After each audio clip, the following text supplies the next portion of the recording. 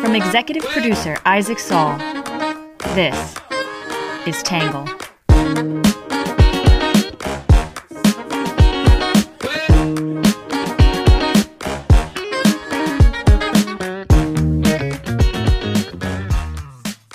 Good morning, good afternoon, and good evening, and welcome to the Tangle Podcast, the place where you get views from across the political spectrum, some independent thinking without all that hysterical nonsense you find everywhere else. I'm your host, Isaac Saul, and on today's episode, we're going to be talking about the Pennsylvania Senate race. This is an interesting race for a lot of reasons, which we'll talk about. Before we jump in, though, I want to give you a quick heads up. We are wrapping up a merchandise giveaway that we advertised in the newsletter. It's pretty simple. If you share Tangle on social media, Twitter, Instagram, Facebook, whatever, or email it to friends, or text it to a group chat, and send in a screenshot to me, Isaac, ISAAC, at readtangle.com. That's Isaac, ISAAC, at readtangle.com. Just send in a screenshot of you sharing Tangle with a group of people. I will enter your name, your email, into a digital hat. We're going to pull all the names, put all the names in a hat and pull one out. And then we're going to let whoever's name that is pick whatever they want from our merch store, which has hoodies, t-shirts. We have stickers, mugs. We even have baby onesies. So you could go a lot of different directions if you want. So share Tangle, send in a screenshot. We'll enter your name to win some merch. Hope you participate because we're trying to get the word out before the midterms. So it's crunch time right now. All right, with that out of the way, we'll jump in with some quick hits.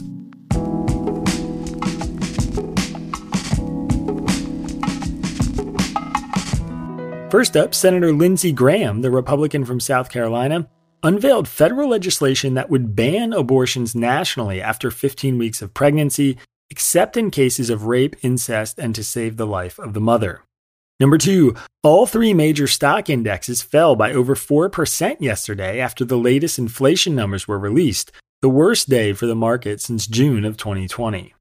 Number 3, China's President Xi Jinping arrived in Kazakhstan today on his first international trip since the pandemic began. He plans to meet Russian President Vladimir Putin later this week.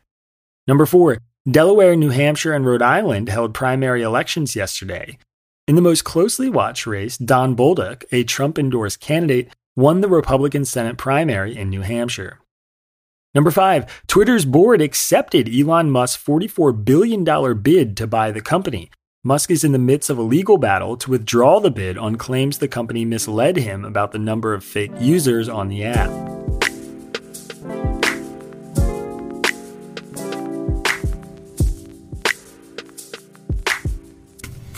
The candidates for U.S. Senate in Pennsylvania continue to bring out the heavy hitters to campaign for them in the high-profile race.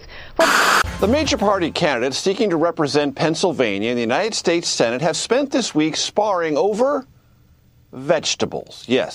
John Fetterman has agreed to a single debate with his Republican opponent, Mehmet Oz. The announcement comes after weeks of mounting pressure from Oz's campaign.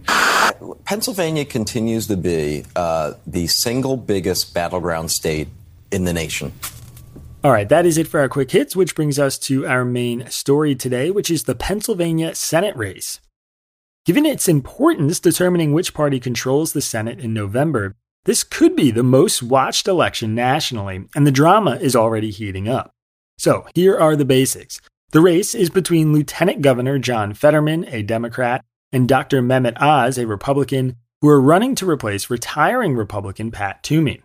Fetterman, at 53, has served as Lieutenant Governor of Pennsylvania since 2019. Before that, he was the mayor of Braddock, Pennsylvania from 2006 to 2019. Fetterman has crafted a working-class image, frequently appearing in public in a hoodie and jeans. He is considered a progressive Democrat, often drawing comparisons to Senator Bernie Sanders, who endorsed him for lieutenant governor in 2018. He says healthcare is a basic human right, wants to legalize cannabis nationally, supports unions, and believes we should institute a universal pre-K and childcare program. Oz, 62, is a television personality and political newcomer who started his career in medicine as a heart surgeon and professor at Columbia University. He was endorsed by former President Donald Trump and has focused much of his campaign on achieving energy independence, advocating for school choice, securing the border, and competing with China. He also talks about restricting abortion, and he recently clarified that he supports exceptions for rape, incest, or danger to the mother's life. Oz is a Turkish-American son of immigrants and is also the first Muslim candidate to be nominated by either major party for the U.S. Senate. Alright, so that's the basics, and here's some of the intrigue around the race. On Fetterman's side, it's a lot about his health. Before winning the Democratic primary, Fetterman suffered a stroke.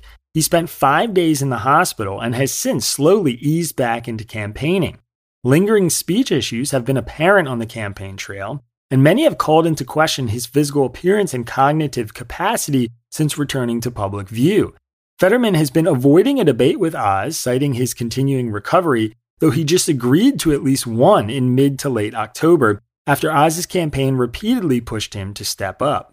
Fetterman also came under increased scrutiny when the Philadelphia Inquirer published a lengthy piece about how he lived most of his adult life with support from his parents, who gave him money into his 40s. His parents gave him $54,000 in 2016 alone while he served as mayor of small-town Braddock, a job which only paid him $150 a month. Fetterman's campaign responded to the story by noting that he talks regularly about his quote-unquote cushy upbringing and has long acknowledged his parents' support, saying he opted to dedicate himself to public service rather than work a high-paying job or live off his family forever. On Oz's side, the drama has focused on Trump's endorsement. Oz faced a huge amount of pushback from the so-called MAGA base, many of whom do not believe him to be a real conservative in Trump's mold. Oz ran in a tight primary against David McCormick, a CEO who had a lot of grassroots support from Trump's base, but who conceded after a recount. Pollsters have speculated that a large enough segment of Trump's base may be uninterested enough in Oz to damage his chances in the general election. Oz has also faced controversy over his support for supplements and so-called quote-unquote miracle pills, which he actually had to testify in front of Congress about in 2014. Like Fetterman, Oz's alleged populist bona fides have also been called into question over his real estate holdings. In addition to a mansion in northern New Jersey, the celebrity surgeon has a home in Pennsylvania, both of which he publicly acknowledges. But the Daily Beast reported that Oz has at least 10 other residential properties. Fetterman's campaign has questioned whether Oz really resides in Pennsylvania, casting him as a carpetbagger by noting that most of his online presence has featured him at his New Jersey home for many years. Oz attended medical school and married in Pennsylvania, and moved in with his wife's family in suburban Pennsylvania in 2020 while his Pennsylvania home was under construction. So, the current state of play? Well, Pennsylvania is a major battleground state, and this race could determine control of the Senate heading into the second half of Biden's term. Many pollsters believe this election will be a test of support for Biden and Trump, who are both campaigning for their respective candidates. In a single week in September, Biden visited his home state 3 times and Trump visited once. Pennsylvania is also going to be a testing ground for some of the biggest issues facing the country. The Philadelphia metro area, for instance, has been beset by a spike in violent crime. It has seen inflation rise 8.1% over the last year, which is just below the national average. 8 in 10 Pennsylvania voters say higher prices have been difficult or a hardship for them, according to CBS. Voters in Pennsylvania have also shown higher levels of support for abortion rights compared to other swing states, making it a key barometer of how that issue will play in 2022. Currently, Fetterman is leading Oz by about 6.5 points in Real Clear Politics average of all polling, a relatively comfortable lead with 8 weeks to go. But some recent polls have shown the race tightening. Cook Political Report rates the race as lean Democrat. Meanwhile, Oz has been ramping up his attack ads on Fetterman with a specific focus on a 2013 incident where he pulled a gun on a black jogger. Today, we're going to hear some opinions from the left and the right, and then my take.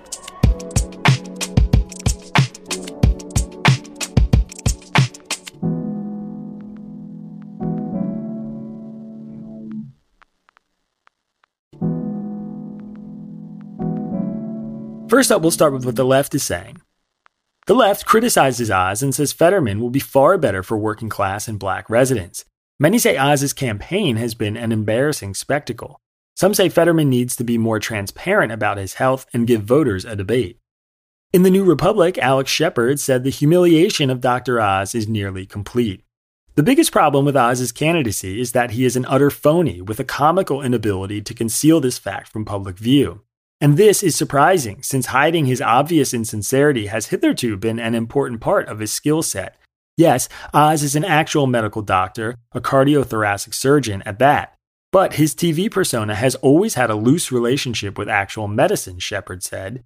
He has pushed quack pills and salves for years and has been called out for it repeatedly. Pressed by NBC News about criticisms he's received, he pointed out that his namesake television show was not a medical show and observed that in its logo, the word doctor was much smaller than Oz. It's possible that things would be going better for Oz if he had a different opponent, another greasy TV host perhaps, or better yet, a conventional corporate Democrat, Shepard added. Instead, he's facing Fetterman, a burly York County native with a penchant for wearing shorts in the winter. Authenticity is a fraught quality to assess in political campaigns, where almost everything is artifice, but Fetterman makes it easier to divine than most candidates for the U.S. Senate. He certainly has the knack for outmuscling Oz in the authenticity fight, and he clearly loves rubbing his hapless opponent's nose in it. The contrast could not be more striking. In NBC News, David Love wrote about why black voters should still support Fetterman despite the 2013 incident with a black jogger. Philadelphia is two cities in one, Love said. Although it has suffered from a long legacy of racial segregation and present-day social stratification based on race, education, and geography, Philadelphia is an economically booming and gentrifying city. It has also been the poorest of the large U.S. cities in recent years, with roughly a quarter of its residents, disproportionately black and other people of color, living in poverty. Despite the world-class hospitals in Philadelphia, residents of color suffer from health disparities due to lack of access.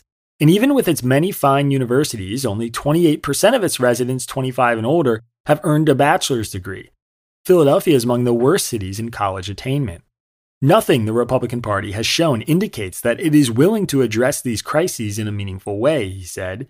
To be very clear, it's fair to criticize Fetterman for what he did, but we shouldn't be fooled into thinking that the GOP really cares about what the former mayor did to an unarmed black man, or that the party is dedicated to getting black voters on its side. Not to mention, we've seen how Trump foot soldiers, such as the state's GOP gubernatorial candidate Doug Mastriano, who was recently seen posing in a 2013-2014 faculty photograph wearing a Confederate uniform, attempted to overturn the 2020 election. Indeed, Oz and his Republican supporters care nothing about black voters short of efforts to keep them away from the ballot box come November. The Washington Post editorial board said Fetterman and Oz owe voters more than one debate. Debates about debates between candidates running for office are tedious, as barbs are traded over the number of matchups, the timing, the ground rules, the board said. But the one playing out in Pennsylvania between Lieutenant Governor John Fetterman and his Republican opponent in the race for U.S. Senate, Mehmet Oz, is worthy of attention. The race might well determine which party controls the Senate, and voters would benefit from seeing the two candidates exchange ideas and test each other. Mr. Fetterman has seemingly been reluctant to commit to firm debate dates, and that troubling stance has raised questions about whether he, still recovering from a serious stroke, is fit to serve in the Senate. And he should debate Mr. Oz before voters start casting their ballots. Mr. Oz, for his part, has not exactly conducted himself with glory, they added. The campaigns offer to fund, quote, any additional medical personnel Mr. Fetterman might need to have on standby during a debate, and its mocking comment about Mr. Fetterman not eating enough vegetables were sophomoric and unseemly, made worse by the fact that Mr. Oz is a cardiothoracic surgeon. Both candidates have something to prove to voters, and there's no better forum than a debate.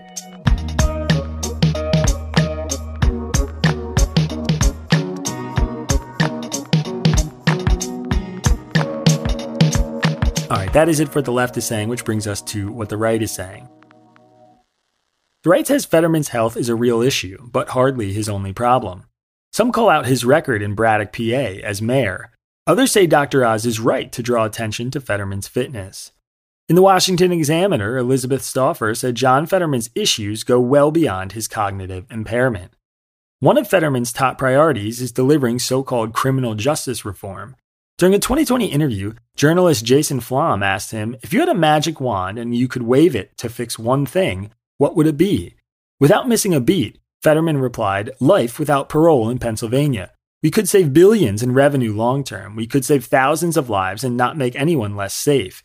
And also expunge as many permanent records of people that have been living their best lives and have been paying well beyond what they should have for a charge that they caught, 10, 15, 20 years ago. Fixing life without parole in Pennsylvania was more important to this man than, say, job creation, access to quality health care for all, or making our streets safer, Stauffer said. Considering Fetterman supports the immediate release of 1/3 of all prison inmates in the state, this shouldn't surprise us. But perhaps the most disturbing part of Fetterman's biography is his utter failure of leadership during his tenure as the mayor of Braddock from 2006 to 2019. Braddock, a borough located in the suburbs of Pittsburgh, had a population of 1,721 at the time of the 2020 census. After losing 26% of its population in the 2000s, Braddock lost an additional 20.3% over the next decade. It would be naive to think Fetterman's progressive policies, which are to the left of even Bernie Sanders, had nothing to do with the town's decline. In The Federalist, Tristan Justice said Democrats are refusing to debate Republicans in key battleground states. On Sunday, Arizona Secretary of State and fall gubernatorial candidate Katie Hobbs became the latest Democrat nominee to refuse a debate with her Republican rival, Justice said. Further up north and on the West Coast, 5-term Washington Senator Patty Murray is refusing to engage with Republican Senate nominee Tiffany Smiley, who challenged the incumbent lawmaker to 4 debates. On the East Coast, Pennsylvania Democrat Lieutenant Governor John Fetterman, who is pursuing an open Senate seat vacated by retiring GOP Senator Pat Toomey, has blamed his health for a refusal to debate Republican television Dr. Mehmet Oz. In May, Fetterman suffered a stroke where, in his words, he almost died. In refusing to debate because of his health, Fetterman, whose auditory stumbles on the campaign trail make the candidate at times seem indistinguishable from President Joe Biden, is trying to have it both ways, Justice said. On the one hand, Fetterman claimed his health precluded the Democrat nominee from taking the stage with his Republican opponent, Dr. Oz. On the other, voters are still expected to believe Fetterman is healthy enough to represent them in the upper chamber, complete with long hours on the Senate floor for a full 6-year term. After blowback for bowing out of an event on September 6th, Fetterman gave an interview with Politico where he pledged to participate in a single televised debate with Dr. Oz scheduled for October. In the Philadelphia Inquirer, Kyle Salmon said it is fair to question Fetterman's fitness. The exact degree to which Fetterman was incapacitated by his stroke in May is still unknown, mostly because the candidate and his campaign have worked hard to hide it, Salmon wrote. They initially acted like the incident was minor, which worked long enough to win the primary. Doctors questioned the story soon after, and the campaign was forced to admit that there was more than they were telling, and that the lieutenant governor was still dealing with issues related to auditory processing and speech, but not until after the August 15th deadline for replacing a candidate had passed. It's not clear why the campaign waited so long. Maybe they thought Fetterman would be back to full health by now, but that was always unlikely. According to stroke expert Ray Reichwin at Penn State Health Milton S. Hershey Medical Center, only 25% of people who experience the same stroke as Fetterman fully recover their mental faculties, Salmon wrote. The Oz team was absolutely correct to raise the question of their opponent's cognitive fitness, especially when no one was willing to talk about it. But the campaign did it in the most ham-handed and crude way possible, with tweets and statements later walked back by the candidate that seemed to poke fun at Fetterman's health. It let Fetterman off the hook, allowing him to spin the story as Oz making fun of his disability, rather than putting the focus on where it should be, on the disability itself.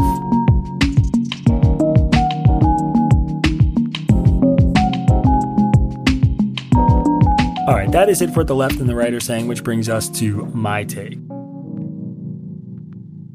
So as a policy, as many of you who've been listening for a while know, Tangle does not endorse candidates. So if you're looking for that here, you can just stop listening because you're not going to get it. Of course, given that I recently moved back to Pennsylvania, this election is particularly interesting to me. I was excited to dive in today given how much national attention it's now getting. For starters, let me just say both campaigns basically stink to high heaven. I mean, Fetterman's clearly not okay, and I give his office for conceding he's having auditory and processing issues, whatever that means. Most campaigns probably wouldn't even concede that. But he had a stroke. His campaign tried to pretend it wasn't that big of a deal, then conceded it was a huge deal, and he has been dodging any debates when voting will start soon. And now Fetterman is back in public, and he just doesn't look or sound right. Any voter casting a ballot in Pennsylvania should have a clear understanding of what exactly is the status of his recovery. So a debate might help, though after what we witnessed in Trump versus Biden, you'll excuse me if my faith in debates is all but shot. At the very least, it'd be nice to see these guys address major issues in front of the cameras. By any normal standards, Fetterman's role as mayor of a tiny town that did not seem to go particularly well, and his brief stint as lieutenant governor would be bordering on the edge of qualified for the U.S. Senate.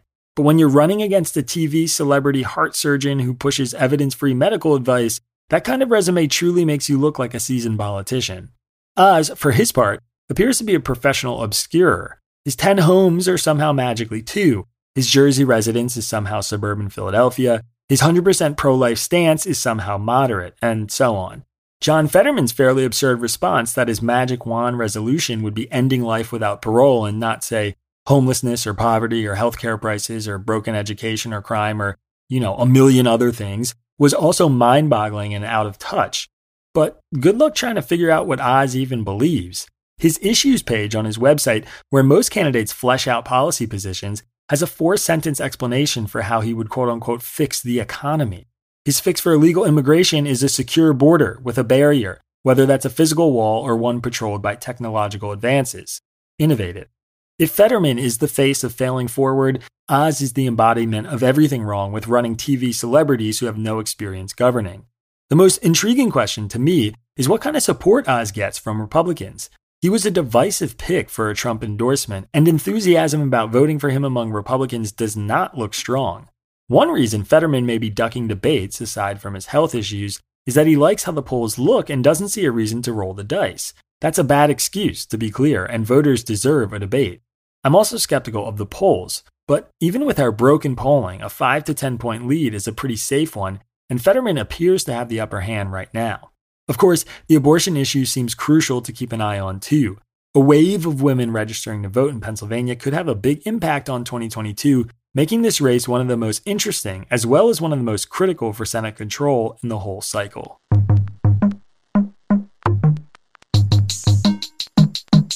All right, that is it for my take, which brings us to your questions answered. This one is from Richard in Houston, Texas, and it's about our newsletter we ran on the southern border last week. He said, in reference to immigration, what do you mean when you say busing immigrants to Washington, New York, or Chicago is cruel?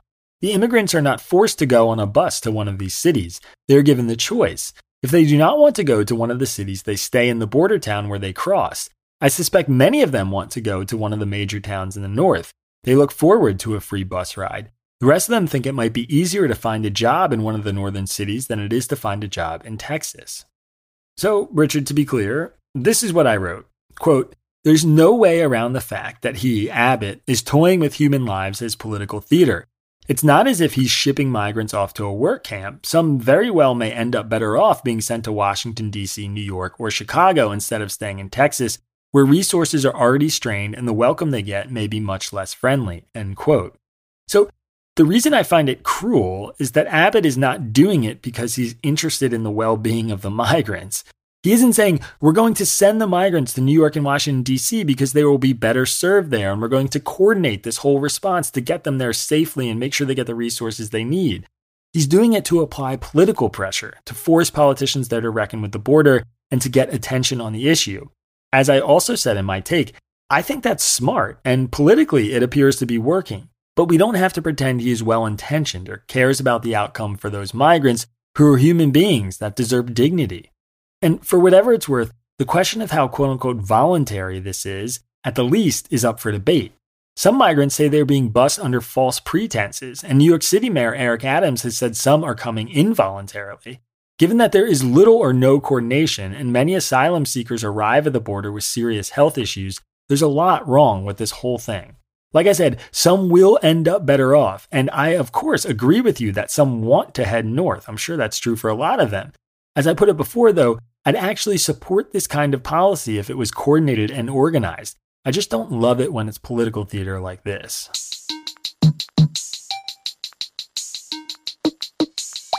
All right, that is it for your questions answered, which brings us to our Under the Radar section. The race to recycle batteries is on. The world's biggest automakers are betting that recycled material from old batteries can be used to help supply the elements needed for batteries in new electric cars. More than $300 million is being invested into Ascend Elements, a startup that says it has an efficient way to turn lithium-ion batteries into new components.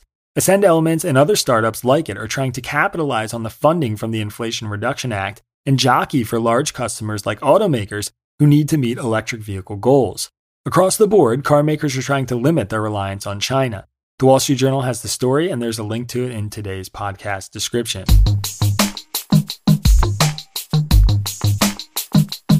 All right, next up is our numbers section. John Fetterman's lead over Mehmet Oz among likely voters in the latest poll on the race from CBS News is 52 to 47. The percentage of Democratic voters who say they are very enthusiastic about voting for John Fetterman is 63%. The percentage of Republican voters who say they are very enthusiastic about voting for Mehmet Oz is 36%. Democrats' current lead over Republicans in generic polling of congressional candidates is 45 to 43.8%. The day in September that absentee and mail-in ballots become available in Pennsylvania is the 19th. The number of debates Mehmet Oz suggested he and John Fetterman participate in was 5. All right, and last but not least, our Have a Nice Day section. One of the largest creatures in nature and one of man's largest created machines avoided colliding this week.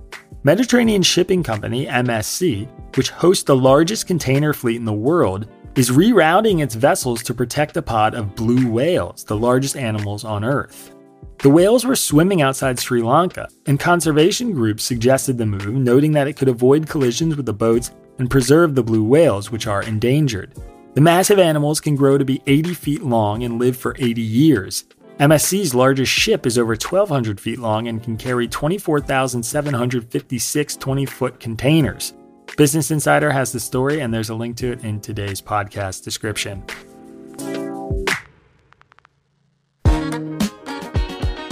All right, everybody, that is it for the podcast.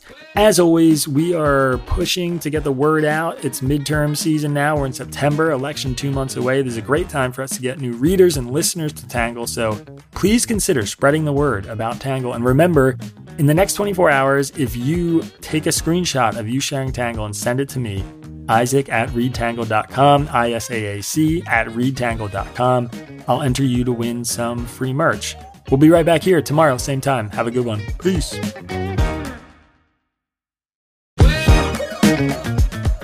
Our podcast is written by me, Isaac Saul, and edited and produced by Trevor Eichhorn.